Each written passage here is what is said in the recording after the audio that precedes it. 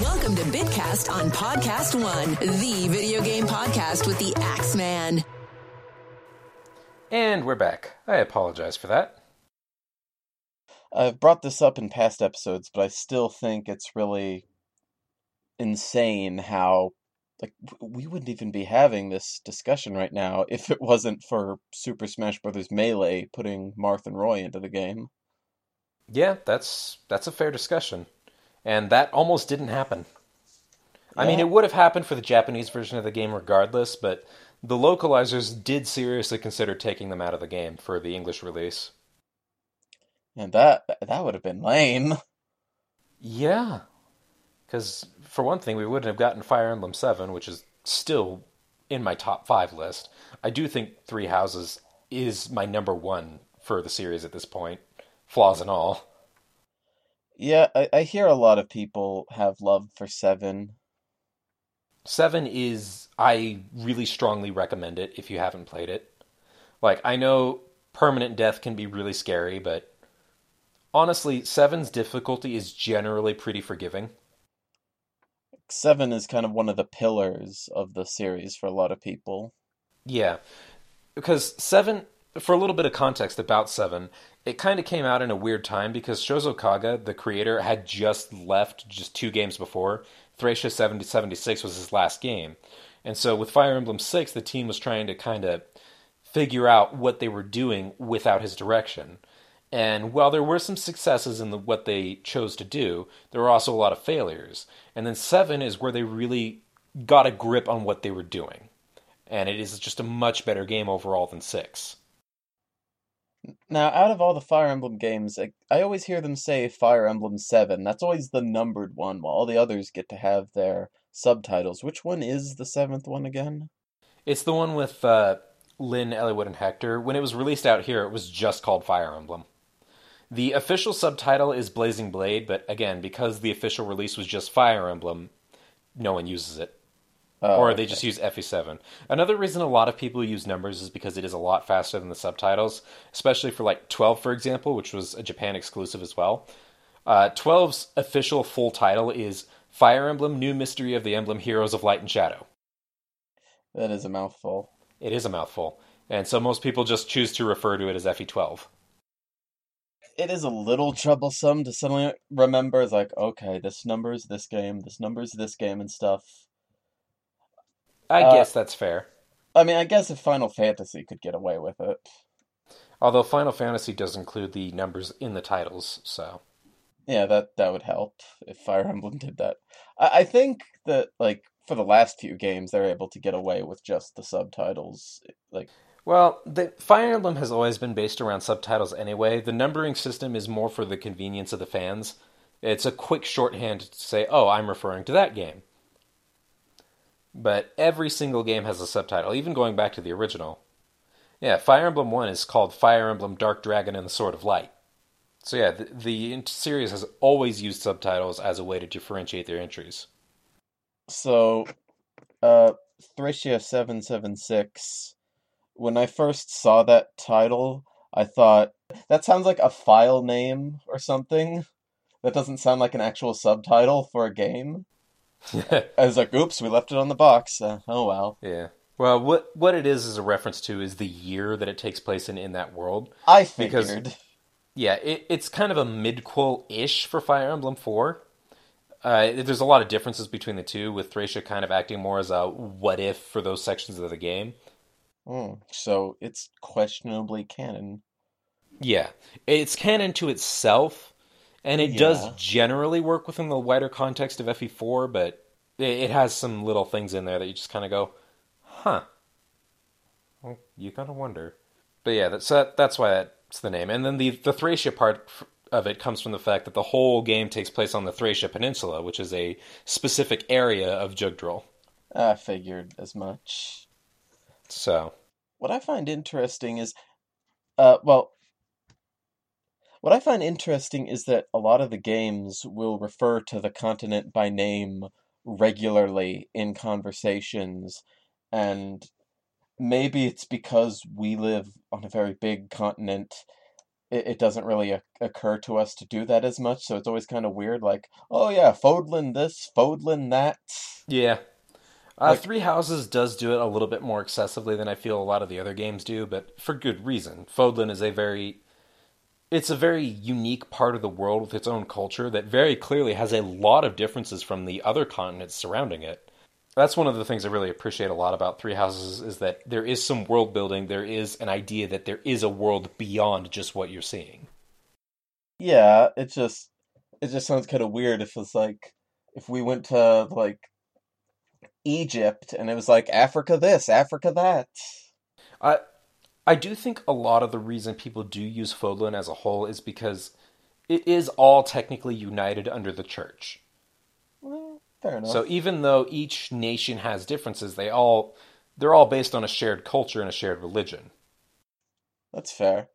I also find it interesting that they always say, "Oh, it's the Empire, it's the Alliance, it's the Kingdom."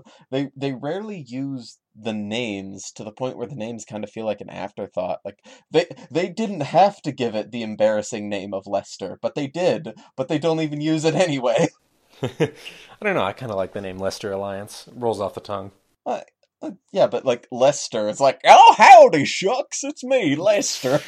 I don't know why I inserted shucks into there, but Make it sound more of a drawly thing, but yeah, I get what you're coming from. A lot of the older games, though, do refer to their continent names less. Awakening and Fates don't even refer to their continent names at all. With Awakening, it's kind of acceptable because the continent was established as Arcanea in the Marth games. Fates, I don't know what Fates' excuse is. yeah, that's been a sticking point. Like, among the myriad of things people dissect about the game, that's one where I'm like, yeah, why didn't they give it a name? I mean, maybe that's why they called it Fodlin every 20 seconds, so to make Yeah, up for it. that they could be compensating. You are correct. Yeah, Fates has a lot of issues, but the lack of world building is one of the most egregious. Well, I guess it's about time we got to that part of the discussion where, like, I know, like, you're a really vocal critic of that game in a lot of the conversations we've been part of. That game hurt me. When it was in its pre-release phase, I was legitimately excited for it. I really loved Awakening a lot. I was still on like I've only been a Fire Emblem fan for a few years, so I was still like on a high. Like I got on like a year or two before Awakening came out. So I'm only a pre-Awakening fan just barely. But so I was super excited for Fates and the premise was just so good. Like there's so much drama and conflict that can arise from having to play a character to choose between the people they love as family and the people who are their family by blood. Like that's a great idea. Yeah. And then everything about the game, visually speaking, and the gameplay just seemed like it was really evolving and refining a lot of what Awakening had done. And I couldn't believe it. I was so excited for it. And the story, it seemed so amazing. And then I got the game and I played it. And the story, I genuinely found it revolting. And it was bad enough to the point where I had a hard time working the motivation up to go to the next chapter until eventually I just stopped. To this day, I have not finished any version of Fates. And I'm probably not going to. Wow, I didn't know it went that far. Like, I knew you were kind of disappointed with it. I didn't know it was, like, revolting. Yeah, I had a really, really strong reaction to that game. Like, it was a hard 180 swing, and now You hate it more than Ben does. Wow. I don't like it. I really don't like it. For a Uh, lot of different reasons. I will admit the gameplay had a lot of great ideas in it, but I feel it kind of stayed on the wrong side of the line between mechanic and gimmick for a lot of its runtime, especially with Dragon Veins in particular. mm. And also enemy skills, especially in Conquest, it's like it was maddening. Like legitimately maddening to try to keep track of everything the enemies could do to you because there wasn't a lot of consistency to it. It almost felt like skills were handed out at random. And it was just design decisions like that that just kind of really put me off from the gameplay side. And because I hated the story so much, yeah.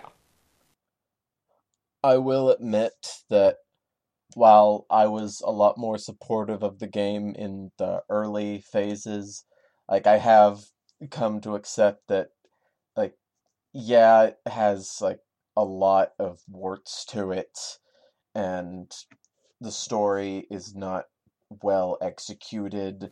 A lot of the character, it's my time to talk. Yes, I'm listening. Like a lot of the characters are kind of one note and stuff, and like it doesn't disgust or offend me, but now that I've seen like more examples in the series, I thought, "Ooh, wow, they really dropped the ball with this one." And it's really more to the point where it fascinates me more than anything, because I looked into some of the history and the background of the game about how it was like the corporate meddling that kind of got them to make it different standalone games, like like it is kind of like how Pokemon works, you know? Yeah. Although credit where credit is due, Intelligent Systems did put in effort to differentiate the versions more than just like a few different characters. So, Yeah. credit where it's due. Yeah, like the game, I think there were things to like about it. Oh, It's there is good to it. I just from yeah, actually I'll stop there. yeah, like there's good to it. It's just for some people, the adage I was going to use is the sum of its parts, but I don't know which direction to use that in. But The game is less than the sum of its parts, is I think yeah, what you were going for. yeah. For some people, it's less. For some people, it's not. Like I have some memories associated with the game that are still like really important memories to me, so I'll never truly hate the game or anything. I mean, in an indirect way, it did kind of bring us together because I saw a casting call in Ben's fan fiction for the audio drama, which didn't Yes, really you're work right. out, but hey, we're still here now. Yeah, we're still talking, which is great, and I work very closely with Ben now. Yeah, I will admit I really did like Ben's take on Fates, and I'm kind of sad that he stopped it, but I understand why he stopped it. I mean, hey, those self inserts weren't going to write themselves. He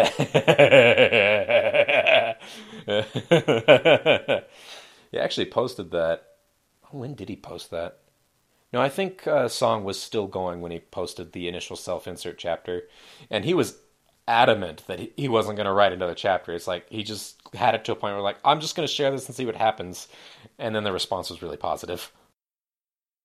I do think that they were aware of where they went wrong with Fates because a lot of, Yes, like, not just Three Houses, but also Echoes yes, had yes. I a was lot of just going to say that. they had a lot of similar premises, and then they actually delivered on the promises. Yeah. One of the reasons I do love Three Houses so much is that I do feel like it delivered better on the idea of having to choose a side of a war and not being able to save everyone. Like, Fates was attempting that, but I don't think it quite got there. Three Houses, with all its shortcomings, and I could go on a tangent about Three Houses' shortcomings, it still gives you that feeling of like, oh my god, this is a war and no one's coming out happy. Someone said there is no golden ending, but I would just like to say golden deer. It's right in the name. Even that, though, there's still a lot of things that happen in that I route. was It I was doesn't end just happily making a for everyone. joke. But yeah, I get what you mean. It's a good joke. That's kind of a problem I had in the Crimson Flower route that I brought up in the other episode where, like, oh, it's for the good of Fodlan, it's for the good of the people, get rid of the crest so the people aren't suffering anymore. But, that sounds nice, but then in practice, I am violently murdering characters I know for the sake of villagers I'm never actually going to meet. Yep, and that's the dilemma there. Although, to be fair, Edelgard is a character that her ideals come from suffering and pain. She is trying to dismantle the system that enabled her abusers. Yeah, she's So, the angry millennial character. yeah. But her anger is entirely justified. She lost a lot and is hurting. I mean, yes, she does want to get back at the people who did it to her, but More importantly, she wants to dismantle the system that encouraged her abuse in the first place so that other people won't have to suffer with her. And that's the reason that Lysithea can join the Crimson Flower route, because she is also a victim of the same type of experimentation that hurt Edelgard. Yeah, I get that. Granted, Crimson Flower still did a lot wrong, especially with its pacing. My God, what were they thinking making it only 18 chapters? But in terms of Edelgard's motivation, I think it is really well fleshed out. Yeah, it's just kind of hard to sympathize when, again, I'm just killing people I know for the sake of people I don't know. Yep. I'm not meeting tiny suffering Edelgard. I'm not meeting a random villager who's getting tortured for their crest or anything. Yeah. Maybe if they had a couple extra chapters, they could have done that. Maybe they could have, but I do feel like there is a reflection there of Edelgard's harshness, like that brutal side of her that in her route you are participating in. Like, the more I think about Crimson Flower, the more I realize it is coherent, it just doesn't have enough room to breathe. Yeah, it's a little rushed. Yeah. Like, you take care of the Leicester Alliance in 2 chapters. Like, what? Well, I think that's at least it's easier to swallow that because it is established that some of the territories are already on your side. Yes, it is easier to swallow that, but it's all this, it's just 2 chapters, you just bulldoze through it and not a whole lot happens character-wise, and then you have a defense chapter, and then you bulldoze through Fargus in 2 chapters, and then you're at the end of the game with the end game. And it's like, the progression of the war is, I think, my biggest problem with Crimson Flower. Yeah. As a route. One of the things that interests me is that you always encounter every Black Eagle and every Blue Lion in the time skip, but not every Golden Deer shows up depending on which route you're on. Yeah, that was interesting to me. I played Lorenz, Raphael, nowhere to be found in Crimson Flower. I think it's implied that Lorenz's territory is on the Empire's side, so it would have been nice to have some kind of acknowledgement of him. But yeah, maybe he could show up in the monastery as an NPC. That would have been neat. I heard some unsavory implications about Marianne, but I want to get more of her support conversations before I can really think about that. Marianne's an enigma. Like, you can tell that she's suffering from something, but I can't think of any supports that go into any kind of specific detail, like, for example, Bernadetta's does. Raphael, I guess he's just eating somewhere or something. Yeah. Like, Marianne literally doesn't appear if you don't recruit her in any of the routes. Like, she is the no-show. Terrifying. And based on what I've heard, there is like I said, an unsavory implication about that, but I don't really know for sure. I still need to look into that more when I get back to the game. I'll probably need to look into it more myself, but I'll think about that later. My main goal with 3 Houses is to just get through all the routes, and the one I'm really dreading is Church, because I have to play Black Eagles Part 1 again, because I was stupid. When you start as Black Eagles, but then you end as Golden Deer in the same route. Yeah, but pro tip to anyone listening to this, if you haven't played Black Eagles yet, when you get up to Chapter 11, save before you start the battle to a separate file. That way you can reload the save and do the other route split immediately without having to play Part 1 again, like me. Don't be a dingus, like me. Or me. Oh, you did it too? Yeah. Oof. Well, I'll straight up might not even play that route. I'm sure there's a Let's Play you'll be able to watch that just covers the story. What was it? Oh yeah, one thing that's really gonna bug me, because I haven't quite got there yet. In one of the routes, I'm like right before it. In the other route, I'm still kind of catching up. I'm gonna have to watch Geralt die twice. I'm gonna have to deal with that entire rigmarole of everybody consoling me and all the sad music and the gatekeeper sobbing. I'm gonna have to do all that twice, and it's just gonna hurt me. Honestly, I feel like that exploration after the death is more effective than the death itself. Yeah. Like, the death is not bad. It is well handled emotionally. There is enough attachment to Geralt to feel something, but I don't know. I feel like it could have been better, particularly because of Byleth. I'm not the biggest fan of Byleth. Byleth is a very subtle character. There is some characterization there, but honestly, whenever Byleth is interacting with anyone, it feels like someone's talking to a wall. That's kind of the point, is that they are really stone cold at first, but they subtly get a bit more emotive. Like I saw an interesting Tumblr post about it actually, where they showed that Byleth does actually emote more often as the game progresses. Yes, this is fair. But even so, the silent protagonist aspect of it is, I think, the most jarring part in a game that is so heavily voice acted. There is so much spoken dialogue in this game. It's mind-boggling to think of how many hours they had to have spent recording. Yeah, poor Patrick Seitz. He had to direct all that. Yeah, did a phenomenal job, Oh but yeah, yeah. I just can't imagine how many hours each actor had to put in, and then the poor director who had to be with all of the actors in all of their sessions. It's like, holy crap. One thing again is that going back to exploring the monastery and everyone's all sad and stuff is even after you avenge Geralt, they keep the sad music for the rest of the school year. I'm like, why? I don't want to feel this sad anymore. Go back to the other music. Well, it's because the very next chapter you merge with Sothis, and then she stops speaking up. I'm not really sad about that though. I don't know. I kind of felt something there. I wasn't like sad about it, but I'm like, oh, I liked Sothis, and now she's not going to be talking anymore. Yeah. I will admit that cutscene that plays when they merge, 10 out of 10. It's really good. Oh yeah, it was a good one. Like the music, the way they animated it, it works. Did you see someone made a video where they like inserted Sylvain dancing into that scene? No, I haven't seen that. Please Uh, link that. I want to see that. Okay, I'll show you later, but there's a meme where they got like Sylvain's character model in I don't know, Source Filmmaker or Gmod or something, and they got it to do lots of dances. They have one for both his school and war models, Oh, and that's beautiful.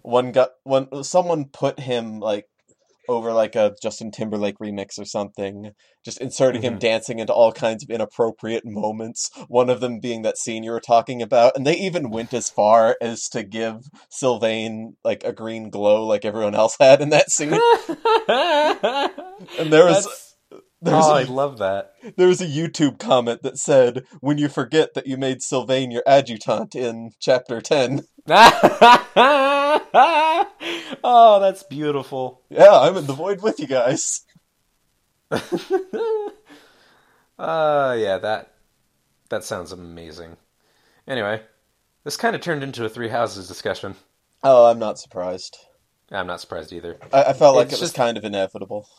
it's just there's so much to talk about with it though. Like I'm constantly just amazed by what they did with this game. And there's so much we haven't even touched on.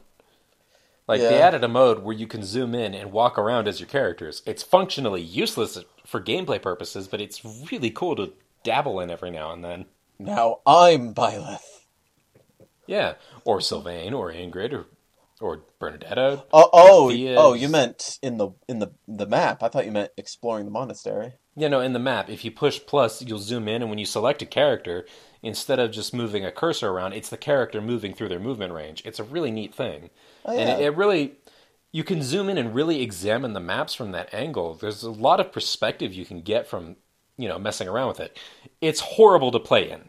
Don't actually try playing in it, but looking Yeah. around in it is really neat, and I'm glad it's there for that reason, if none other. I feel like it's kind of a flex that they have that. Yeah. Well, I think a lot of it is that they used if not the same engine, a very similar graphics engine to what was used in Fire Emblem Warriors. Yeah, I think that they were like they got some of the people from that game working on this one. Yeah, because if you look at the credits, Koei Tecmo is credited as a co-developer. There is a scene in like chapter 3 when like Catherine is walking through the fog, it had the same feel as a Warriors character intro. Yeah. Yeah, you're not wrong. You're not wrong at all. That is a very fair observation. Which kind of does lead to one of the weaknesses of the games. It's very visually inconsistent. There are parts of it that look phenomenal and parts of it that look like, oh god, why? The UI is nice but cluttered. The character models are great, but some of the textures not so much. And Uh, then the environments are really hit or miss. yeah, I saw, again, to just kind of name drop things that I look at, AlphaRad, who's like a YouTube guy. I think he plays I've competitive seen some Smash of a his lot. stuff. He made a Yeah. tweet about the fruits in the markets, how Oh, I've looked at those. Oh man. he said that imagine if the Pokemon Sword and Shield people with the people who hated Pokemon Sword and Shield saw these in the game. Imagine how they'd react, he said, because people who hate Sword and Shield were throwing a fit about a tree that had bad textures or something. Yeah, I'm not even going to defend that. I don't know what happened with Fire Emblem Three Houses visually because the Switch is capable of some really breathtaking visuals. Breath of the Wild. Whew. And with Fire Emblem, you're programming just animations. Well, I think it's probably because they had a lot of things going on in the game at once that they kind of needed to slack on some parts just to make it all work. But I don't know. Even then, the monastery lags constantly. Like there are Yeah, that's so many true. noticeable areas where the frame rate drops or your movement slows down. It's like the Switch is better than that. Why is this not optimized? Sometimes I go to like I think it's the cathedral or something, and they actually won't let me in because the door hasn't finished loading, I guess, and it needs Yeah. to Oh, open. all the time.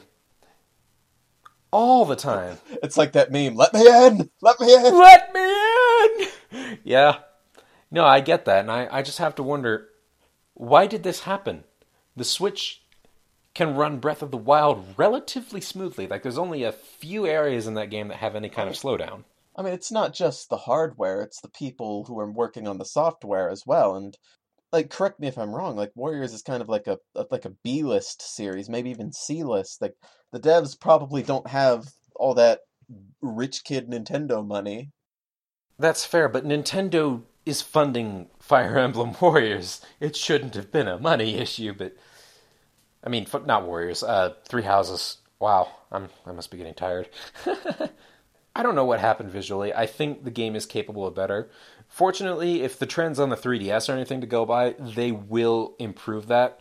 If there's one thing I can say about the 3DS trilogy of the game is that each one is better presented than the last. Awakening is decently well presented, but has its obvious issues. I think the UI is a little bland and character Feet. models don't have feet. And even then, the way they integrated environments into combat was really stale. And then Fates, it had feet, the character models were better, the lighting was better. It added that really cool feature where you zoom in onto the map whenever you start a Oh battle. yeah. And then There's Echoes is just like, I think that aesthetically speaking, if not technically, Echoes looks better than Three Houses. Like, I feel like the world feels more, not more detailed, but it feels more artistic. It feels like they were really pushing everything they had on that system, whereas Three Houses feels like it's not challenging the Switch at all, even if the chugging says otherwise. But you get what I mean? yeah. And in the defense of Three Houses, some of it might also just be growing pains, like getting used to the new system, what they can do with it, what they can't do Yeah. with it. But again, because we saw that improvement trend in the 3DS games, I have full confidence that the next Fire Emblem game that comes out on Switch is going to be a significant visual upgrade from Three Houses. Probably. I feel like we could probably go all night, but let's not. Yeah, there's a lot to talk about. Like, we spent so much time on Three Houses, and there's 15 other games to look at. We dabbled in some of the other games a bit. We did. We did. So, uh, any I might actually have to split this into a couple episodes. We're over an hour now. Yeah. By my count, we're about an hour and 15. Yeah, hour 16 for me, maybe, but that editing. So, Any final thoughts? Not really. I mean, I've said a lot of my feelings on the series, and the only thing I didn't really talk about was why I value the things I do, but that's a whole nother 15, 20-minute tangent, so I'm not going to get into that. Fair enough. But yeah, I love Fire Emblem, just in general, even if I really hate Fates. Also, pro tip, again, don't play Fire Emblem 1. Don't do it. That game is antiquated as all heck. Let's see, Fire Emblem it's one of those games where I'm never wanting for someone to talk about Fire Emblem with. I have a lot of Fire Emblem playing friends, but I don't even know if I'd say it's in my top 10 series, but it's just very easy to talk about because I have a lot of people who also like it. And it's also a series that lends itself very well to discussion. Yeah. Like some games, like they're great. How much can you possibly have to say about them, though? Yeah. Oh like boy. Mario games, for example. They're really good, they're really fun to play, but really how much are you going to say about running and jumping? I could probably search for a few more things than that. I was gonna say like Pac-Man or something. Oh yeah, Pac-Man. Very, very simplistic game. Important game, but simplistic. Actually, I did a detailed Mario episode just this last week. I talked about how I thought Mario Galaxy 2 was kind of the turning point for the series in the recent years where people weren't really like people felt like Mario games were getting way too samey, and I felt like Mario Galaxy 2 was like the secret culprit behind all that. That was the whole That is point a of the really episode. fair observation, actually, but that's getting the conversation off topic, and we are trying to wrap this up. Yeah. By the way, go listen to that episode. Do it. Okay, yeah, Fire Emblem, pretty good, pretty easy to talk about. We should do this again sometime because I know we should actually get Ben in this because Yes, because he has his own flavor to add to the discussion that is different from anything you or I can bring, because everyone's different, and they all bring their own flavor to things. yeah, and he was going to be in this one, but then you see, when you're an adult, you can't do schedules very well. And plus, Ben lives in such a radically different time zone that coordinating can be a little on the tricky side. Yeah, but this was fun. Thank you for joining me, Rice. You're welcome. I had a lot of fun getting a lot of this off my chest. And thank you for bearing with my very cathartic Fates discussion. I've had a journey with that game. Let's just call it that. Yeah, So, I didn't have a journey. I had a putting my hand in a frying pan and coming back burned. well, I mean, at least it's not Radiant Dawn. You are correct. Although I'd still say that Fates is a little bit lower on my list than Radiant Dawn, but not by much. Yeah, I was trying to end this on a relatively positive note, but Sorry. uh, Fire Emblem good. yeah, nothing to report. These aren't the droids you're looking for. Okay, bye everyone. Be sure to. Goodbye. You had a perfect tea time. PT and Rice's charm both increased by 1. Be sure to follow the Bitcast on Twitter so you can see PT talk about Fire Emblem even more, along with other games, next week in a Decade in Review type of episode. See you there. Listen to Bitcast anytime on podcastone.com and on the Podcast One app.